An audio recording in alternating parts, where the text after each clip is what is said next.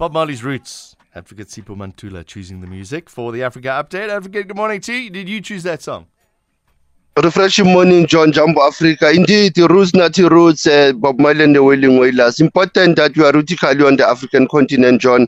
Apologies, as you know, we were supposed to be on yesterday, and we had a lot also on the DRC to touch on. As you know, that DRC has been on the news, but also just to cover on the African continent, the vast of the continent from West Africa to East Africa, as well as to the SADC region. All right, let's talk about the DRC. How did those elections go? John, they had to extend those elections due to the what we call logistical challenges by the Electoral Commission. Now, Martin Fayulu, one of the opposition, and other candidates are calling for the fresh elections, John, which I don't think it will happen considering the amount that we have to spend on these elections, Congo being so vast. Now, he is lamenting because of this extension of yesterday, that they had to have another day yesterday. Remember, the elections were on the 20th. They to extend yesterday, and he's claiming that even other people voted without the voting cards. But like I said to you, it is important to wait for the outcome, because counting is now on now, John. We no longer talk about voting. Counting has already begun last night in the DRC. We're anticipating the election results to come on the 31st of December. Very critical, and the inauguration of the newly elected president, should he surpass 50%, it will be on the 20th of January. Interesting moments in DRC in Kinshasa. I meant to ask you this the other day. What happens if they don't get a 50% for president? They go for a runoff. Simple. Runoff? They'll go for a runoff. Yes, there will be a runoff. And you're talking of 18 candidates here. But the DRC is a country to watch. I also saw the message from SADC, chairperson of the organ of Troika, the president of Zambia, Haki, and the Hichilem, also encouraging actually both political actors in the DRC to can respect the outcome of these results. And also, we are anticipating their preliminary report probably this week or Monday, not Monday, maybe Tuesday, Wednesday, because whenever you have observer missions, they need to brief the SADC member states about what were their observation in the outcome of the DRC elections. All right. Changes in Guinea-Bissau from the president. Umaro Sissoco Embalo had been having challenges, attempted coups, had to deal away with the parliament. Now he has appointed a 33-member government made up of 24 ministers and 9 secretaries of the state coming from his camp, and have a new prime minister, Roy Juwate Barros, who was head of that government in 2000, also have served as a minister of finance in the late 90s. So Embalo, one can say that he's trying to deal with this, because remember, the first of this month in December, there was attempted coup.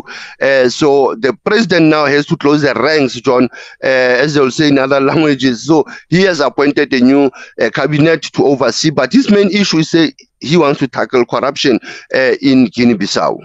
What's happening in Angola, just up the road with their oil ministry? Yeah, Angola, yes, say it is pulling out, of OPEC, because it doesn't see they have a challenge on the oil production quotas. They say they don't see it working for them, John, and remember Angola joined OPEC in 2007. They're not the only country that they've left OPEC, because if OPEC doesn't benefit you, then why is there need for you to be part of OPEC? So this is how Angola, it is pulling out. Their oil ministry has come out very clear that we are going to be leaving this OPEC, because it doesn't benefit the people of Angola. Hence I said to you, Angola was even coming out with 1 million barrels of oil a day. So others, it says it will be bringing their numbers to 12 members of the organization of the petroleum exporting countries, OPEC. And electricity issues in Tanzania sounds so familiar. Yeah, but you see, Samia Suluhu takes efforts, John, because what he has done now is say TANESCO, which is their ESCOM, that side, Tanzanian Electric Supply Company, he has to dissolve the board of directors, and even Major General Simuli, who has been now moved to Uganda as a high commissioner, replaced by Dr. Rimo Nyasao, who's taking over the chairpersonship of TANESCO board. There have been persistent power cuts in Tanzania. That has worried President Samia Samia Suluhu, and now he say it is important for him to crack the whip and remove the board and its chairperson and have a new board. And even Kenya as well. Remember that East Africa now lately has been experiencing this persistent power cuts, or what you call load shedding, like you said, like from us, John. But this is a challenge that I think Africa is facing around the energy security. How do we even draw the energy from the hydropower? How do we also manage our own resources? And this issue of nuclear, John, very important, where we can draw energy from our nuclear power. We are sitting with Quebec in this country, but does it work for us? And what happened on this day, 22nd of December? It's almost 30 years when South Africa was coming out of this wood of apartheid system, and it was preparing for a liberation rule and a democratic consolidation of power, that they have to have a diplomatic ties with Vietnam, that they have to sign diplomatic relations with Vietnam. Hence you will see 23 years ago, Vietnam opened its embassy in South Africa, and South Africa in 2002 also opened their embassy in Hanoi in Vietnam. Very important thing when you think of Vietnam, John, and South Africa relations on this day. Asante sana, John, as we are still leading the conversation. SAFM observing the Reconciliation Month and the Kwanzaa moments. Asante sana. Advocate Sipho Mantula, thanks very much.